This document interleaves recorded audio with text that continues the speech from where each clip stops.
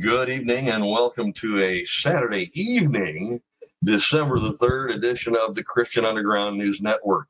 I'm your host, Kurt Chamberlain, along with our very special guest on Saturday evenings, Mr. Lucas Doremus, prolific Christian author, and a darn good one at that. Let me tell you, I have been reading his latest book, Deceiving by Signs, a study of power, signs, and lying wonders in the Bible. And it's good stuff, let me tell you. You can go to Amazon.com, as far as I know, and pick that up. Can't you, Lucas? Yes, it is on Amazon. All right. Again, that title is Deceiving by Signs by Lucas Doremus. Go check it out. You are going to love it. I do. I'm almost finished with it, and we're going to discuss that, Lucas, when I finish reading this. There's some things I want to talk to you about. Great. Book. Okay. It's good stuff, man. I love it. But for tonight, we're concentrating on, I think, wrapping up our study on 2 Thessalonians, correct? Correct. Well, get us started here, buddy. We left off where? In verse 12? Yep, of chapter 2, verse 12. That's right. We expanded a little bit on the section where Paul's talking about the lawless one being the Antichrist and him coming in according to the working of Satan. The reason we expanded is because that's kind of one of the main launching verses of the book I just wrote. And by the way, I got to throw in a plug. I don't necessarily want you to order from Amazon. There are other sellers out there, but if that's your preferred, and you've got Prime. It's the most common one. I mean, everybody goes there to buy their books. I know.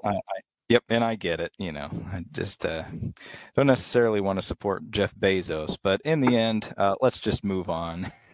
10-4. Yep. So this is chapter 2, verse 13 in 2 Thessalonians. I'm going to go ahead and read verse 13 and 14 and the first word of 15, and then we'll stop and talk about those.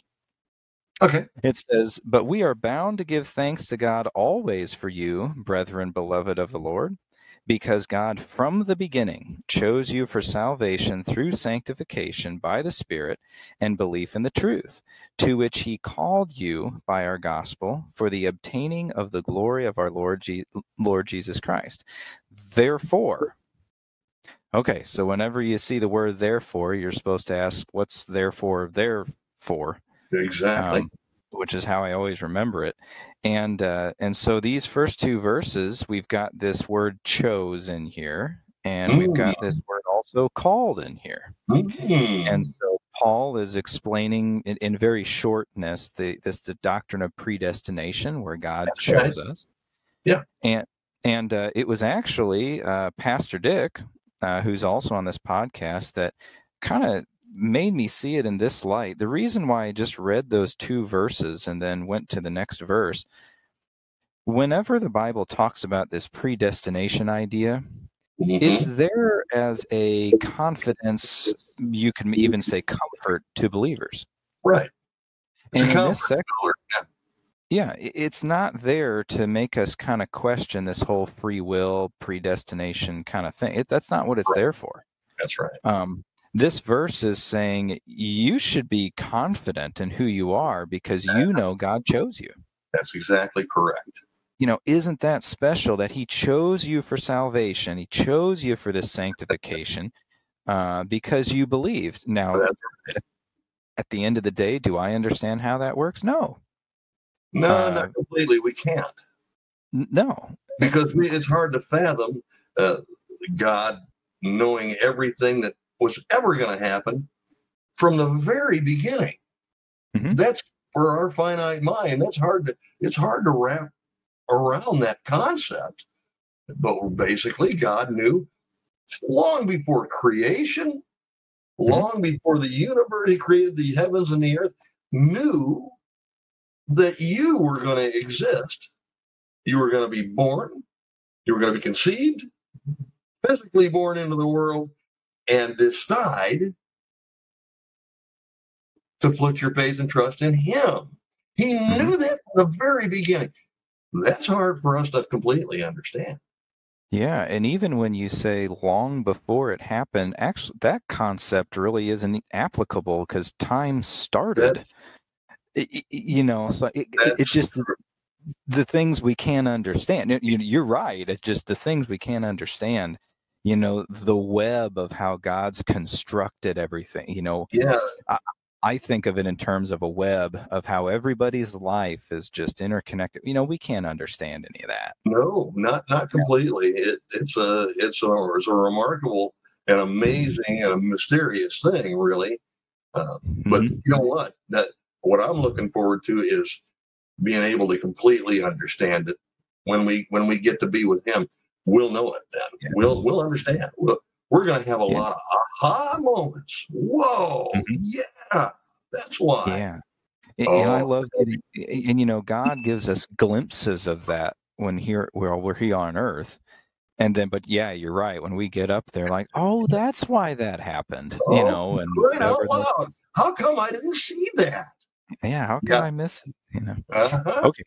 So therefore, so again, he goes into all that to say, well, so because you were called, because you were chosen, Mhm, brethren, mhm, stand fast and hold the traditions which you were taught, whether by word or our epistle. So mhm. one thing that should give us confidence, one thing that should give us a reason to hold what the Bible says instead of yielding to temptation or whatever it Mhm. is the fact that God chose us. That's right. And we say, I don't have to sin like that because God chose me to Right. not do that. Yeah. Yeah. Um, Yeah. Stand fast, hold to the traditions which you were taught, whether word or our epistle. Well, what are those? Well, if you turn back to 1 Thessalonians 4 and 5, Yeah. you'll find out That's right. exactly what Paul was teaching. And really, when he says whether by word or epistle, you can sort of lump the entire New Testament into that because Paul was Sure. teaching them more than just these, 8 chapters, right? Correct. So you can kind of lump everything in there. But, again, you were called, so stand fast. Yeah. Notice right after he gets done talking about the Antichrist coming and all that, notice he doesn't tell us to advance. That's true. Notice Yeah. he doesn't tell us to like break down the Antichrist kingdom that's going to come. Nope. He doesn't even tell us to fight against it, which No. you could say that standing fast is a form of fighting, but Yeah. he just says, stand, hold Yeah. on. Hmm. That's right. Um, and, and Hold I the and I line. what Hold the line.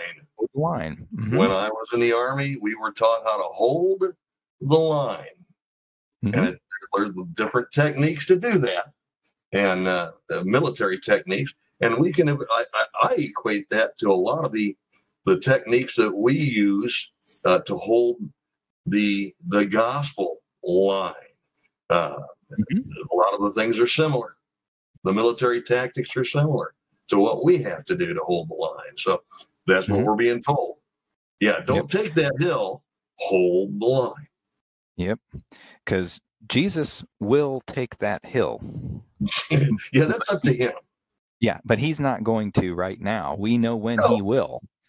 We're supposed to stand fast, hold the traditions, hold that line. Yeah, however, I love that analogy. But yeah, because the hill's not ready for taking. God will tell us. Oh, yeah. And Yeah. he did tell us when it's ready. Absolutely. And by the way, that doesn't mean we don't win battles here and there. Because Well, holding the battle's, line, yeah, the battle's constantly raging. There's going to be some. holding the line is preaching the gospel, which gets people saved. That's right. And occasionally it's laying down suppressive fire. Mm-hmm. Occasionally. Yep. There is nothing. Defense is proclaiming the truth. That's right. And that arguably is an attack. It's laying down suppressive fire is what it is. Yep. So resist the devil, and what's going to happen? He'll flee. Yep. Okay, retreat. They're laying down suppressive fire. They're studying 2 Thessalonians and doing a stinking podcast right now. Retreat. That's what he's saying. Yep. He hates it. he can't handle it. Mm-hmm. Same way. Hold fast, stand fast. That's what we're That's to right. do. And I love how that, that harkens back to this 1 Thessalonians 5. 1 Thessalonians 5 at the end of the chapter, it's just one of the most condensed sections of scripture to just bang, do this, bang, do this, bang, do this. I love that. Right. So anyway, verse 16, let's move on. Okay. Now may our Lord Jesus Christ himself and our God and Father, who has loved us and given us everlasting consolation and good hope by grace, comfort your hearts and establish you in every good word and work. Amen. Amen, yeah. So verse 17, it says, comfort and establish you. Mm-hmm. Now, I got interested in that, and there are a number of things that God does throughout 2 Thessalonians. Way back in verse 7 of chapter 1, he's giving us rest. Mm-hmm. In verse 11, he's counting us worthy, and he's fulfilling the good pleasure of his will. Mm-hmm. Here, we just read it a second ago, he chose us, he called us. Mm-hmm. He's comforting and establishing us. A little later, he's going to say he's guarding us. Yeah. We'll get there. And at the very end of the book, verse 16, he's going to give us peace and be with us. That's right. So if you really look at that for a second, there are all these things God is doing. What are we to do? Stand. Stand fast. And God does the rest of the work. Yeah. Reinforce your position. Hunker down. Don't worry. I'm going to bring in some aerial support. Sure, yeah, to keep that analogy going, yeah. Okay. I love noticing this sort of thing, 'cause the Psalms are full of this kind of thing. Sure they are. You read the Psalms and God's doing this and God's doing that and protecting all this stuff, and oftentimes the Psalm David will just say, "But I trusted in you." Yeah. That's the only thing he did, and then God did this, God did that, bam, bam, bam. That's right. And what a perspective. It is. God can do so much, and all he expects us to do is really comparably very little. Believe. Trust. JB has a sermon title that he does. He preaches it on Elijah when he goes to Mount Horeb. And his sermon title has always stuck with it. It's "Don't just do something, stand there." Just do something, stand there. And I think of that. We're asked to stand, and then God will do the stuff. Yeah. Yeah, and okay. that also harkens me back to your book on Job. Oh, mm-hmm. Stand still and consider. Yep. Stand still and consider. Really the only command Job is given, other than just listen up. That's the only thing he's told to do. Yeah. So, amazing stuff. That verse still rings with me all the time. And you know what I've also discovered, Curtis? You do have to stand. Oh, yeah, you have to. It doesn't work if you're sitting or laying down. I've discovered that. You have to stand. I don't know what it is about how God designed us to think or whatever. You do have to stand. He gave us an example to go by with creation. He worked for 6 days. And what did he do after that? He rested. He rested, but not until he was done. Yeah. And by the way, where is he now? Where's Jesus right now? Yeah, he's sitting. Why? Because his work is completed. His work is completed. Ours isn't. Yep. Okay. Yeah, love it. Let's move on to chapter 3. Okay. It says finally. I love it when Paul says finally, but I have a whole other chapter. Brethren, pray for us that the word of the Lord may run swiftly and be glorified, just as it is with you. I love that little adverb there of swiftly.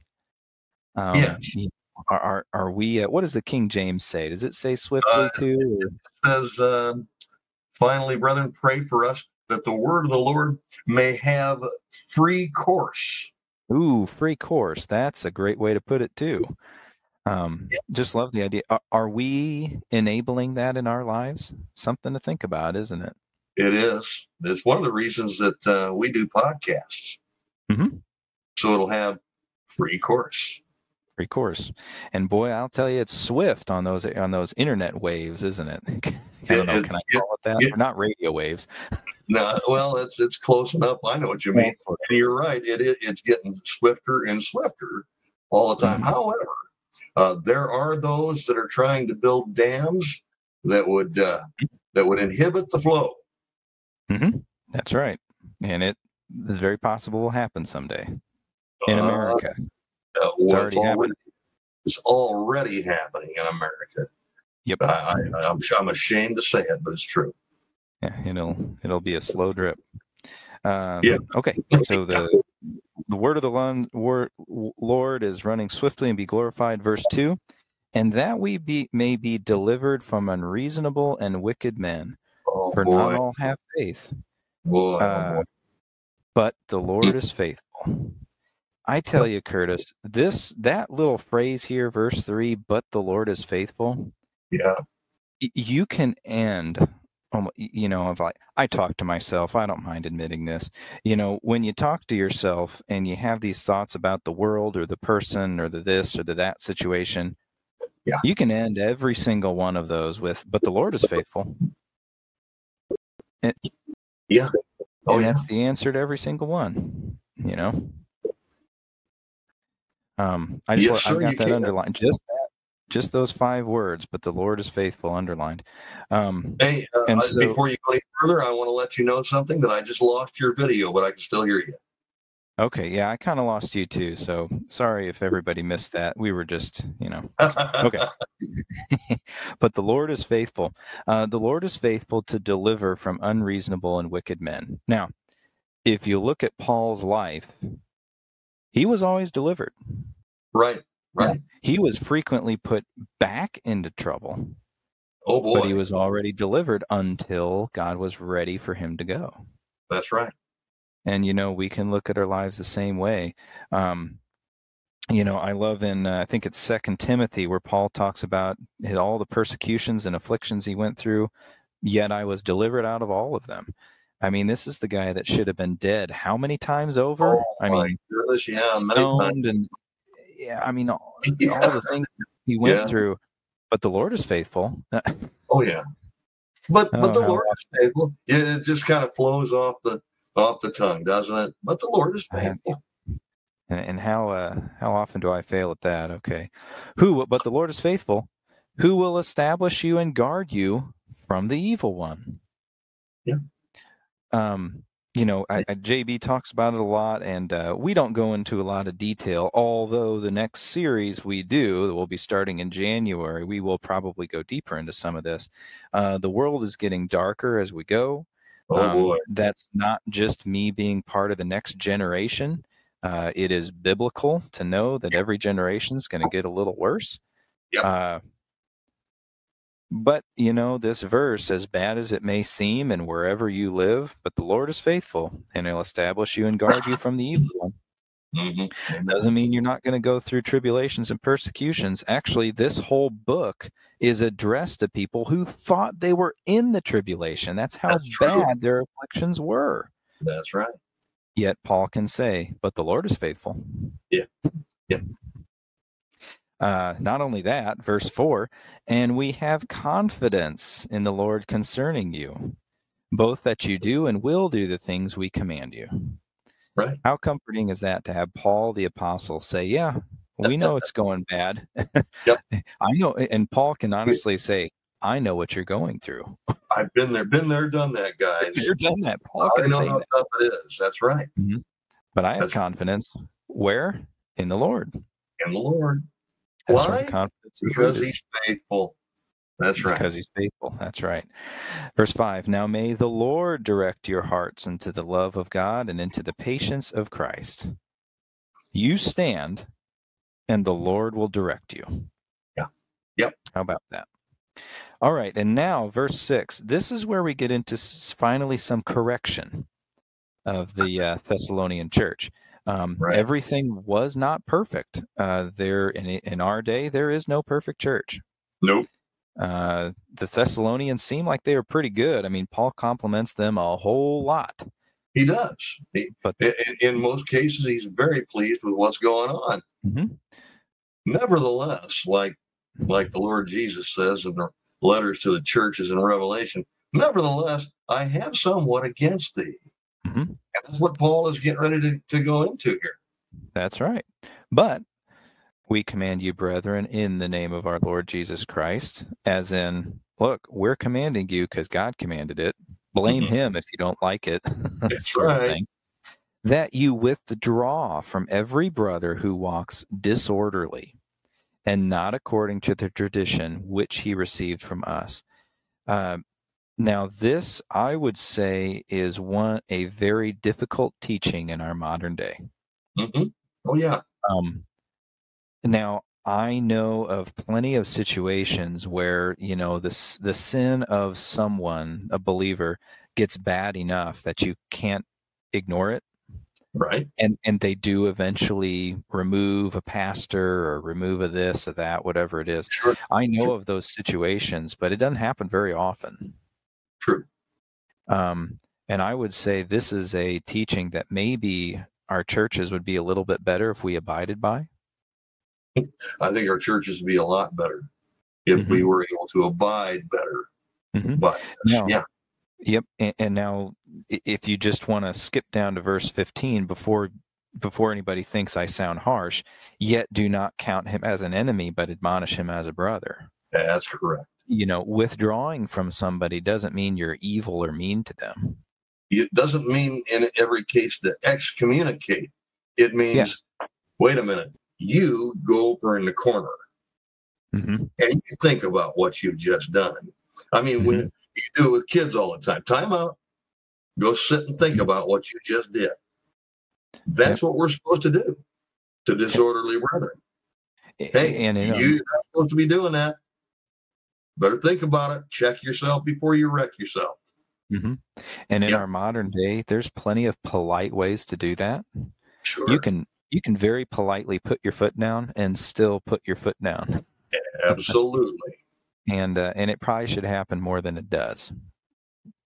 I agree. Anyway, verse 7. For you yourselves know how you ought to follow us. Remember back in whether by word or our epistle, as in I taught you all this while I was there. Oh, by the way, I just wrote to you and gave you a laundry list kind of thing. Yeah. For we were not disorderly among you. All right. Oh, so they were an example. And they're going to say that example when we were there. Yep, and they're going to say that directly. Let's keep reading. Yep. Nor did we eat anyone's bread free of charge, but worked with labor and toil night and day, that we might not be a burden to any of you. That's right. So why did Paul work? So he wasn't a burden. Paul says in Corinthians very plainly, I have authority as an apostle. And it is right and proper for sheep, or laymen, however you want to say it, to repay the teachers that they were taught by. That's right. That's a very proper thing. But so often we also see Paul saying, I'm not going to take it. That's right. I think there are various reasons for that. I think in Paul's case, a lot of the reason was he talks so much about the Judaizers that come in. Oh, yeah. And in that day and age, there were Greek philosophers that would come in and get a following. Yeah, absolutely. I think for whatever situation Paul was in, those being two of the big ones, Paul did not want to have any connection to taking money from people. He wanted to avoid all appearance of what? Evil. Avoid all appearance of it. Yeah. And so Paul worked. So if you are listening out there and you're part of a church that can't pay a pastor enough and he has to get a second job, that's biblical. Yeah, it is. Now, I will also hasten to say, guys like JB or other pastors I really appreciate, that their whole job is studying and teaching. That's right. Oh my goodness, have I benefited from that? Yes. So it is also very biblical to live from the gospel, as Paul says. That's right. All I'm saying is both are proper for whatever situation God puts you in. Yes, agreed. And so, yep. And Paul took the opportunity to work. Now, most likely, this work was tent making. He makes a reference of that. So he was a tent maker. And when he works, when it says work night and day, I would guess he's really not embellishing too much on that, because as Paul traveled, it takes time to build up a business. Oh, sure. Any entrepreneur knows that you've got to take a loss or take a loan, or even if you don't do things, it just takes a while. So Paul, when he's moving to different cities, he's going to have to work extra hard to sell a tent, so to speak, if that's what he's making. That's right. So I think he was working a lot, and I think there were a lot of people that heard the gospel buying a tent from him. Absolutely correct. You bet. So anybody out there that they're working a lot of labor, you can share the gospel just as well or just as much as anybody that's a pastor or teacher or whatever. That's correct. So just some encouragement there. All right, verse 9. Not because we do not have authority, but to make ourselves an example of how you should follow us. Now, let's read one more verse. For even when we were with you, we commanded you this: if anyone will not work, neither shall he eat. Now, oh boy, you're going to get into a bone of contention. A lot of people don't like that. We will in a second, and I'm gonna bring up what I think is probably prompting this.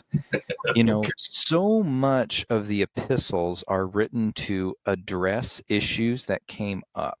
Right. Now, this, if anyone will not work, neither shall he eat, this doesn't come up in any other epistles. No, this is the only place, isn't it? Mm-hmm. Which most likely means the Thessalonians, when Paul got there, that was one of the main problems they had, which is why Paul's bringing it up to address it. Could be, yeah.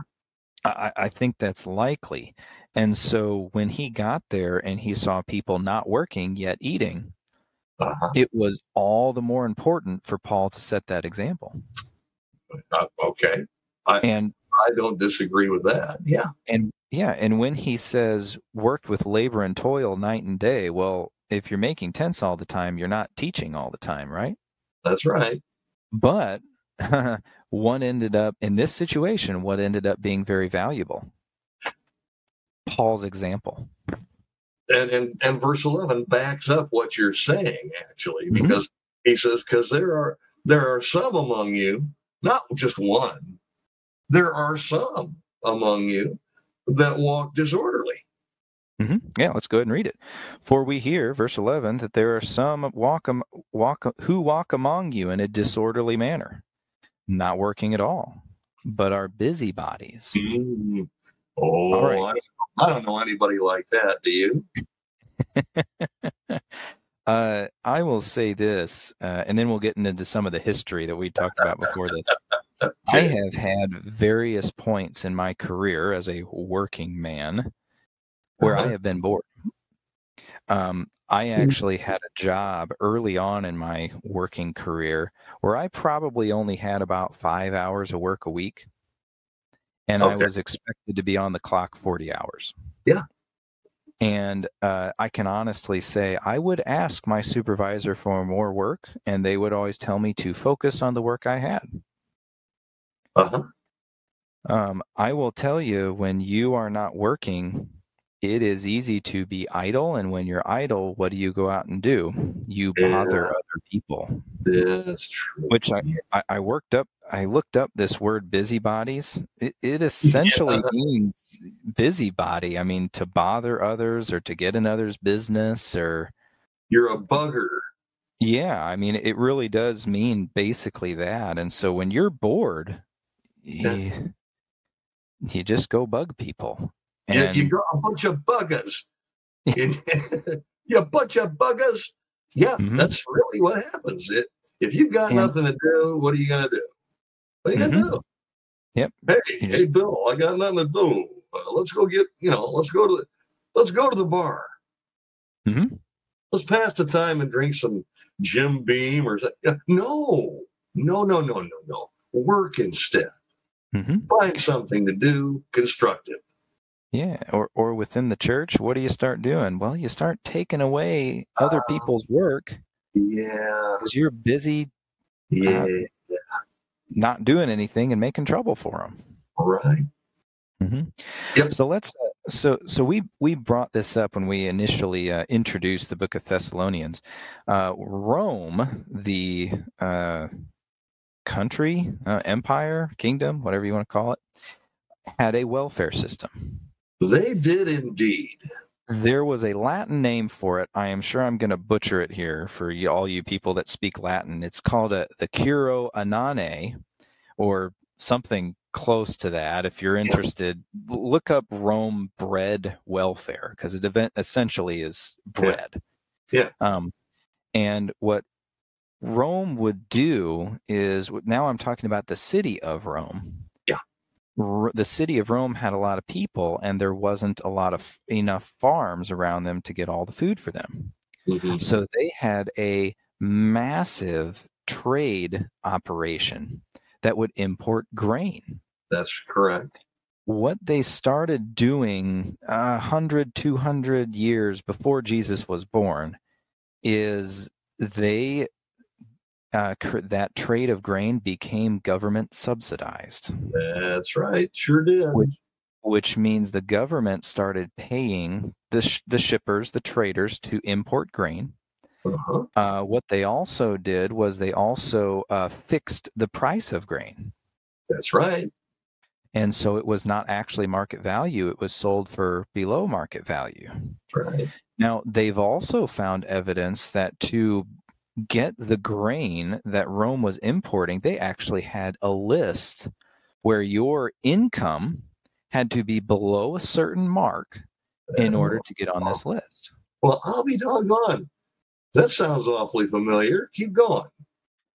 So what they would do is we have this list. Now, what's interesting, we also found evidence of different locations where certain numbers would come up. So they had distribution centers for certain numbers. And this really sounds familiar to me. Yep. And back then you had to pay for it. It was still a certain dollar amount because it was green. Now, furthermore, what they started to do is they started to attach religion to it. Oh, because they had, I think it was a goddess rather than a god of bread or grain.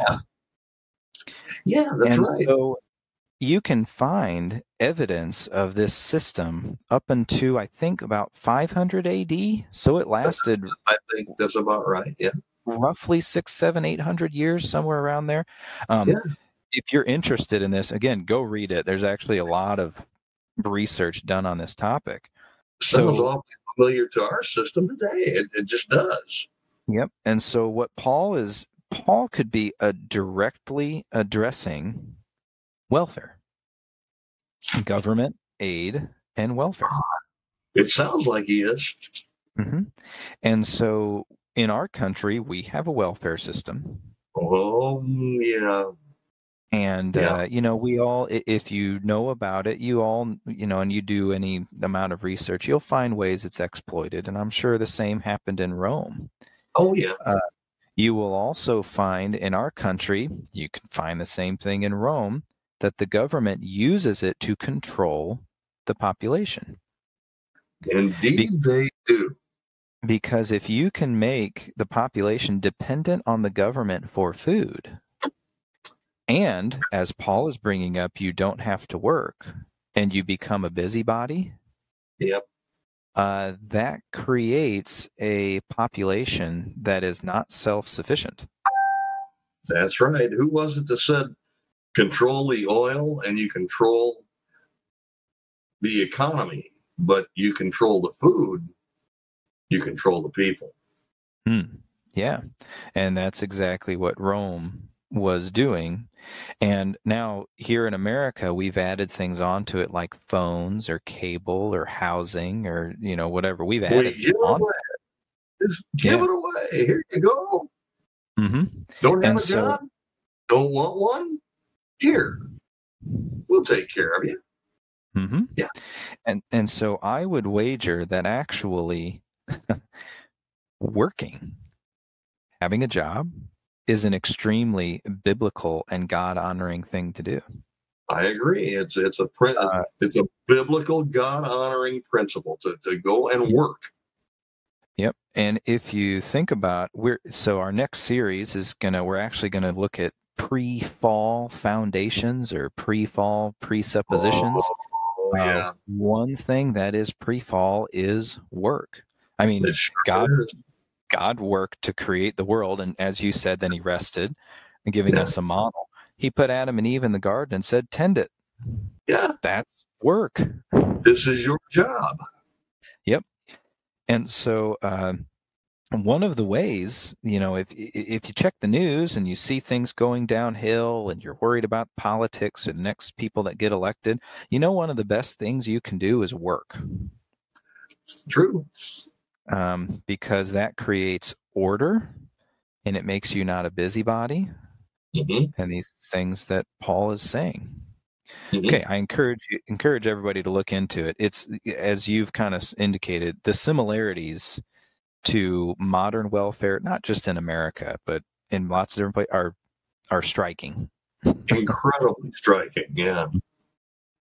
So verse 12 here. Now those who are such, as in the ones who are not working, we command and exhort through our Lord Jesus Christ that they work in quietness and eat their own bread.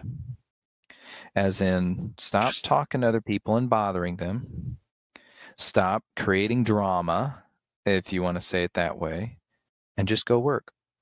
Stop sowing discord among the brethren and find something to do constructive. Work. Mm-hmm. Yeah. Mm-hmm. Be a contributing member in that way. Mm-hmm. Yeah. Very, very, very biblical to work. Okay. Verse 13. I love that, but I love this admonition here. But as for you, brethren, do not grow weary in doing good. That's right. Now, I think personally, this is a personal opinion, but I think the reason Paul says this right after he tells people that aren't working to work is because those who do work can get exhausted dealing with those who can't. And so I think he's putting this here, but as for you, brethren, do not grow weary in doing good, as in some people need help. Yeah. And you need to not grow weary to help the people that don't have that work ethic. You need to have long suffering for them and patience. So agreed. I think that's why this verse is going after here. But you know what? Even if it isn't that specific, we're still not supposed to grow weary in doing good. That's true. Just in general. That's true. Can't argue that. Yeah. Verse 14. And if anyone does not obey our word in this epistle, as in if anyone continues to not work and still gets food, note that person and do not keep company with them. Why? That he may be ashamed. Yep. See, when the church is this community idea and you're not growing weary, you're working together. When somebody stops working and still is eating and becomes this busybody, when you withdraw from them, as he said in verse 6, or when you do not keep company with them, as he says here, hopefully that creates some shame. Absolutely. Oh, I want to be a part of the church, so I need to change my behavior. I need to shape up. Exactly. Yeah. That's the hope. Yeah. Now, to take it outside the church, usually when welfare happens, behavior doesn't change. No, it doesn't. You subsidize something, you get more of it. That's right. That's correct. Why would I bother to work? Then I'd have to pay for my own phone. Right now, I get 5G and unlimited data for free. I'm not going to go get a job. I got a sweet deal as it is. Yeah, I don't even have to leave the bed. Yep. Well, if I actually work a job where I get paid over the amount they tell me, then I'll start having to pay for stuff more, which will actually make me less money. Right. Why would I do that? Yeah, why? It's as if our whole working system benefit only one entity, and that's the government. Mm-hmm. And yet another good reason why Paul throws this, don't grow weary in doing good. Because, hey, I'm a stingy person. I don't mind saying that with my money. And I know that if you make more money and enter a next tax bracket, actually, here's a real situation. So my wife sells things online. Yeah. And through this website, if you sell up to a certain amount, you have to then pay taxes on it. Well, sure, yeah. So then it's easy math. You say, okay, if I sell up to this amount and then I have to pay so much taxes on it, that means to earn the same amount I would have, I have to sell this much more, yeah, to equalize on the taxes. And so what do we do as me and my wife? We shut off her store before she reaches that limit. Curtail activity. Yeah. Well, so when I see people in the welfare that, well, why would I start working to pay for it? I understand that mindset. Sure, yeah. I get it. The Bible still tells you to work. The government also understands that concept, and that's why they do it. They want you dependent upon them, and they know that you're good. You got some common sense. You can see when you're benefiting, and you don't have to do anything. Why? When you see you're going to get penalized for doing extra, which is basically what the taxation system is. Let's face it. Yeah, I'm going to have to do extra to live. Well, you're going to get penalized for that too, and we're going to give what you pay as in penalty to those that don't do a dang thing. Yeah, why? Yeah, we get it. If you don't have to work for it, why work for it? Yep. And so if you are in a situation where you have to help somebody dealing with this, pay for their cell phone. Yeah, Buy them a car. Okay. Get them gas gift cards. Yeah.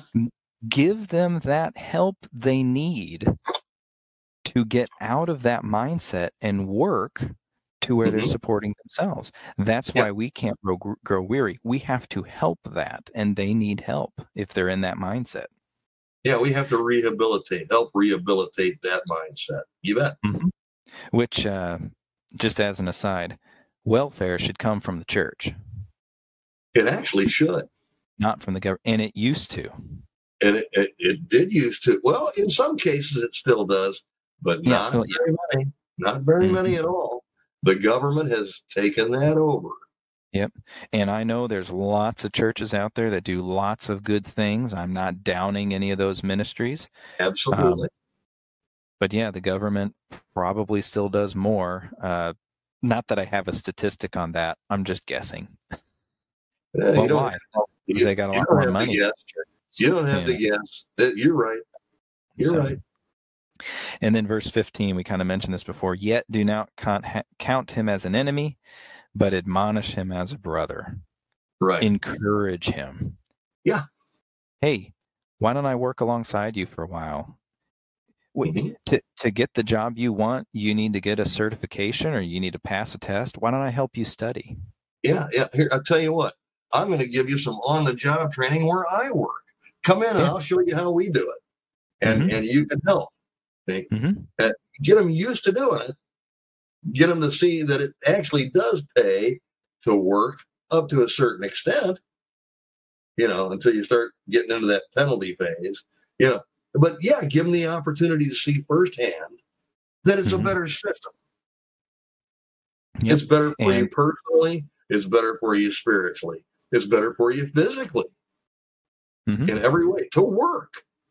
Yep.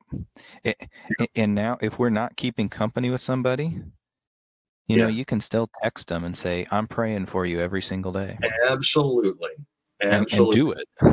Hey, how come nobody told me about the potluck at the church? I mean, I know I haven't been there for 7 or 8 weeks, and and I haven't been tithing because I'm not working. How come I didn't get told about that? Well, you're not a contributing member, and you ought to be doing things a little differently, brother. You think about that, and we'll start letting you know when those things happen. Until then, we want. Until then, stay home and eat your own whatever you're getting from the government. Yep, because we want you there. We want you there, but we want you in our fellowship. But we don't want anybody following your example. Yeah, we want God's example. So that's right. All right, and now the ending here, sometimes called the benediction, verse 16. Now may the Lord of peace himself give you peace. Oh, peace doesn't come from finances? Since we've been talking about that a lot. Well, the worldly worldview would say that it does. Right. Now may the Lord of peace himself give you peace always in every way. I've found God does often bless financially. There was one, this story is interesting. So when our second son was born,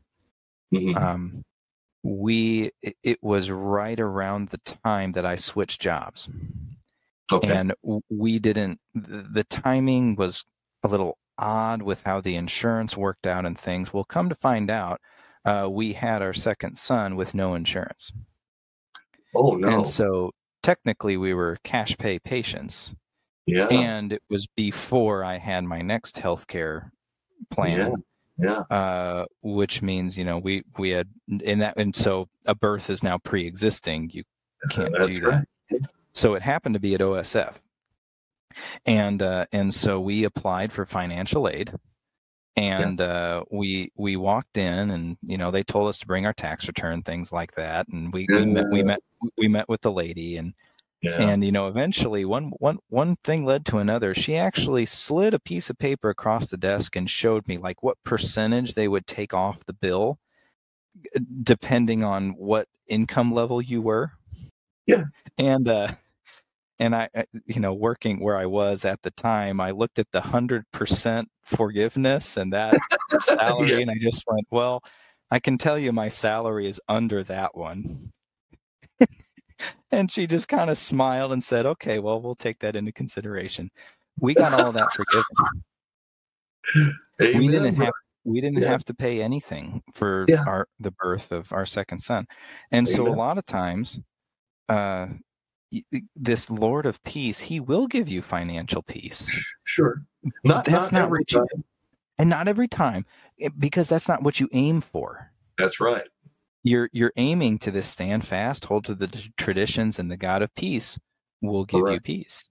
Sometimes the financial aid is not what you need the most. And the Lord is not slack concerning his promise. And he promises to supply all your need. The stuff that he knows you need, he's going to supply. And a lot of times, that's not the money. It might be a change of attitude. It might be something else that he knows you need more than anything, and he'll supply that. Maybe he's not forgiving that bill because he's testing you to see whether you'll still give. Maybe he thinks you need more patience. Maybe you don't know. I knew somebody that they decided at some point in their life that they were just going to not give, that they could use the money better that they gave to God somewhere else. And they said, well, in the next month, we had to buy all new tires for both our cars, and our washing machine broke, and our dishwasher broke, and we had to repair our heating. And I decided, I think I'll give to the Lord again. Well, if that's what reminded you, then okay. Yep. And that was how God taught them, yes, I do want you to give, by not giving them financial peace. And then all of a sudden, things stopped breaking after they started giving. Amazing how those things work, huh? So anyway, I'm using finances as an example just because we've been talking about money and welfare so much. But, now may the Lord of peace himself give you peace always in every way. Yeah, the King James says by all means. All means, whatever it is, all the things, That's right. The Lord be with you all. Oh, why is it good that the Lord be with you all? Oh, because he's faithful. That's right. just to bring that back. Correct. All right, verse 17. The salutation of Paul with my own hand, which is a sign in every epistle, so I write. Mm-hmm. Now, this is another thing I picked up from Pastor Dick. Is it Galatians where Paul talks about writing in large letters? I think that's Galatians. One of the letters. One of the letters he does. And Pastor Dick has brought up the point. Paul had those scales over his eyes. Yep. When he got blinded. Cataracts more than probably is what they were. And it makes you wonder: did Paul have trouble seeing after that? Yeah, I think there's no doubt. Yeah, and I wonder, the thorn in the flesh. Yeah, I wonder if it was blindness. I think it was near blindness. I mean, Paul was probably what we would consider today legally blind. Mm-hmm. Yeah, could have been. Not totally. He could see shadow and movement and things of that nature, and enough to write, and enough to write, and enough to work, but just barely enough. Mm-hmm. Yeah. So, I don't know. The salutation of Paul with my hand, which is a sign in every epistle, so I write. So Paul had a unique way to identify the letters they wrote. I just think that's neat. I don't know. I just think that's cool. Hey guys, this is not a counterfeit. You know it's from me, and this is how you know. Mm-hmm. Yeah, which is possibly what prompted 1 Thessalonians and 2 Thessalonians in the first place was a letter forgery for Paul, because he makes references to things he writes. It's possible. He sure does. Surely does. Okay, in verse 18, the grace of our Lord Jesus Christ be with you all. Amen. I mean, you can't really... He ended 1 Thessalonians the exact same way. Yeah. And I think I've thought about this, Curtis, like taking like the Psalms or maybe the epistles. What's the last sentence in every one of them? Mm-hmm. Might just be an interesting to study the endings of all the things. So anyway. Love it, man. And that wraps up 2 Thessalonians. Yeah. Now, I mentioned it before because we haven't hit an hour, so we can advertise a little bit. Let's do it. What series we're gonna do next is pre-fall foundations. Oh boy! Now, these are going to be things we will probably spend an hour on some of the science. I love studying the science and the fact that we have a young Earth, not an old Earth, and those sorts of things. I agree. The only reason, honestly, Curtis, here we go. The only reason I don't spend a ton of time on it is because there are people that do a way better job than I do. There are guys that have made a career of it because they know how to do it. I mean, I know I some of the names are coming to mind right now, but yeah, you're right. So we'll spend some time on that, just some of the science, and I'm sure I have names that I'll throw out, and you'll throw out names, and it'll be fun. But we're also going to study some of these foundational things like language. Who created language? God did. Well, in Genesis chapter 11. Mm-hmm. Who was the first one to speak? God was. Yeah.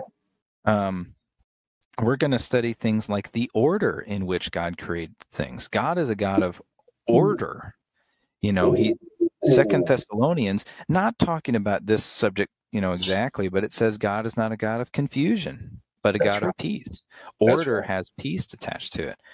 We've made references today. Work. God worked a lot, and then he rested. Yeah. Well, that's a foundational thing. Time. Yeah. Did you know there's really no reason to have 7 days in a week other than the Bible? Yes. There are societies that have tried to change the week, and it was very unsuccessful. Very unsuccessful. That's correct.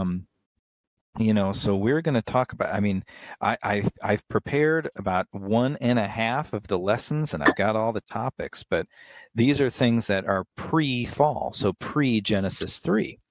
Yeah. Then with each of these topics, we're going to talk about how they're being attacked. Yeah. Such as, the one we're going to do first, honestly, is language. Because what's the first word of words? That's language. How are words, language, meaning being attacked? Well, you don't have to look far to find that today. Mm-hmm. Yeah. How is God's order being attacked? How is the 6-day creation? How is that being attacked? All these things. So it's going to be fun because we're going to talk about what is pre-fall, because there are things that happened before the fall that I struggle with a way to say this, that if they're pre-fall, meaning they're not a reaction to sin, there's kind of this heightened importance on it. Agreed. One of those things being maybe gender. Yep. And some things like this that, Sure. they're being attacked and they're before sin. So they're kind of important. Absolutely. That's right. So it's going to be a lot of fun. I don't know how long it'll last, but it's going to be fun. I'm looking forward to it too, brother. And while we're on the subject of looking forward to things and appreciating things, I appreciate the study you've done with us on 2 Thessalonians. And, I have the benefit of looking at our analytics numbers all the time. And I want you to know that our listeners appreciate it too, but they're enjoying it, man. So keep up the good work. Yeah, praise God. That's Amen. Yeah. That's all. Yeah. Yeah. That's the objective in everything that we do here. Yeah. I guess I can, before you wrap up, I'll say one final word. I know myself and I know you as well. Merry Christmas to everybody. Absolutely. It's December as we're recording this, and we're celebrating Jesus's birth. Yep. Jesus, who was born to die for us. That's right. And so just as we go through the Christmas season, his birth is pointing towards his death. Absolutely. And if you're listening to this, we want you to believe in that death for you. That's right. And when you believe in that death, Jesus wipes out all those sins that you committed. Yeah. He gives you his righteousness. You get to go to heaven, and we'll see you there. Greatest gift you could ever get. Mm-hmm. That's right. Yeah. So Merry Christmas. Amen. That is the real reason for the season, isn't it, brother? Mm-hmm. That's right. And we should all keep that in our hearts and minds, not just this season, but on a daily basis. Mm-hmm. Absolutely. What a wonderful thing he's done for all of us, huh? Mm-hmm. Amen. All right. Thanks, Lucas. Appreciate you, brother. And we'll get together again early January, and we'll start on our pre-fall series. It's going to be good for everybody that's listening right now. I'm almost certain that they're salivating even as we speak about it. So good. Look forward to it because it's going to be worth it. Okay, tune in with us, and we will be faithful to do it for you. All right. So I want to remind everybody that we're going to have our good friend J.B. Hickson on December 7th due to some scheduling. He's got some speaking engagements that would have conflicted with doing it any earlier. So he'll be with us on December the 7th. So don't miss that. And until then, this is the Christian Underground News Network signing off. May God bless you and keep you. Amen.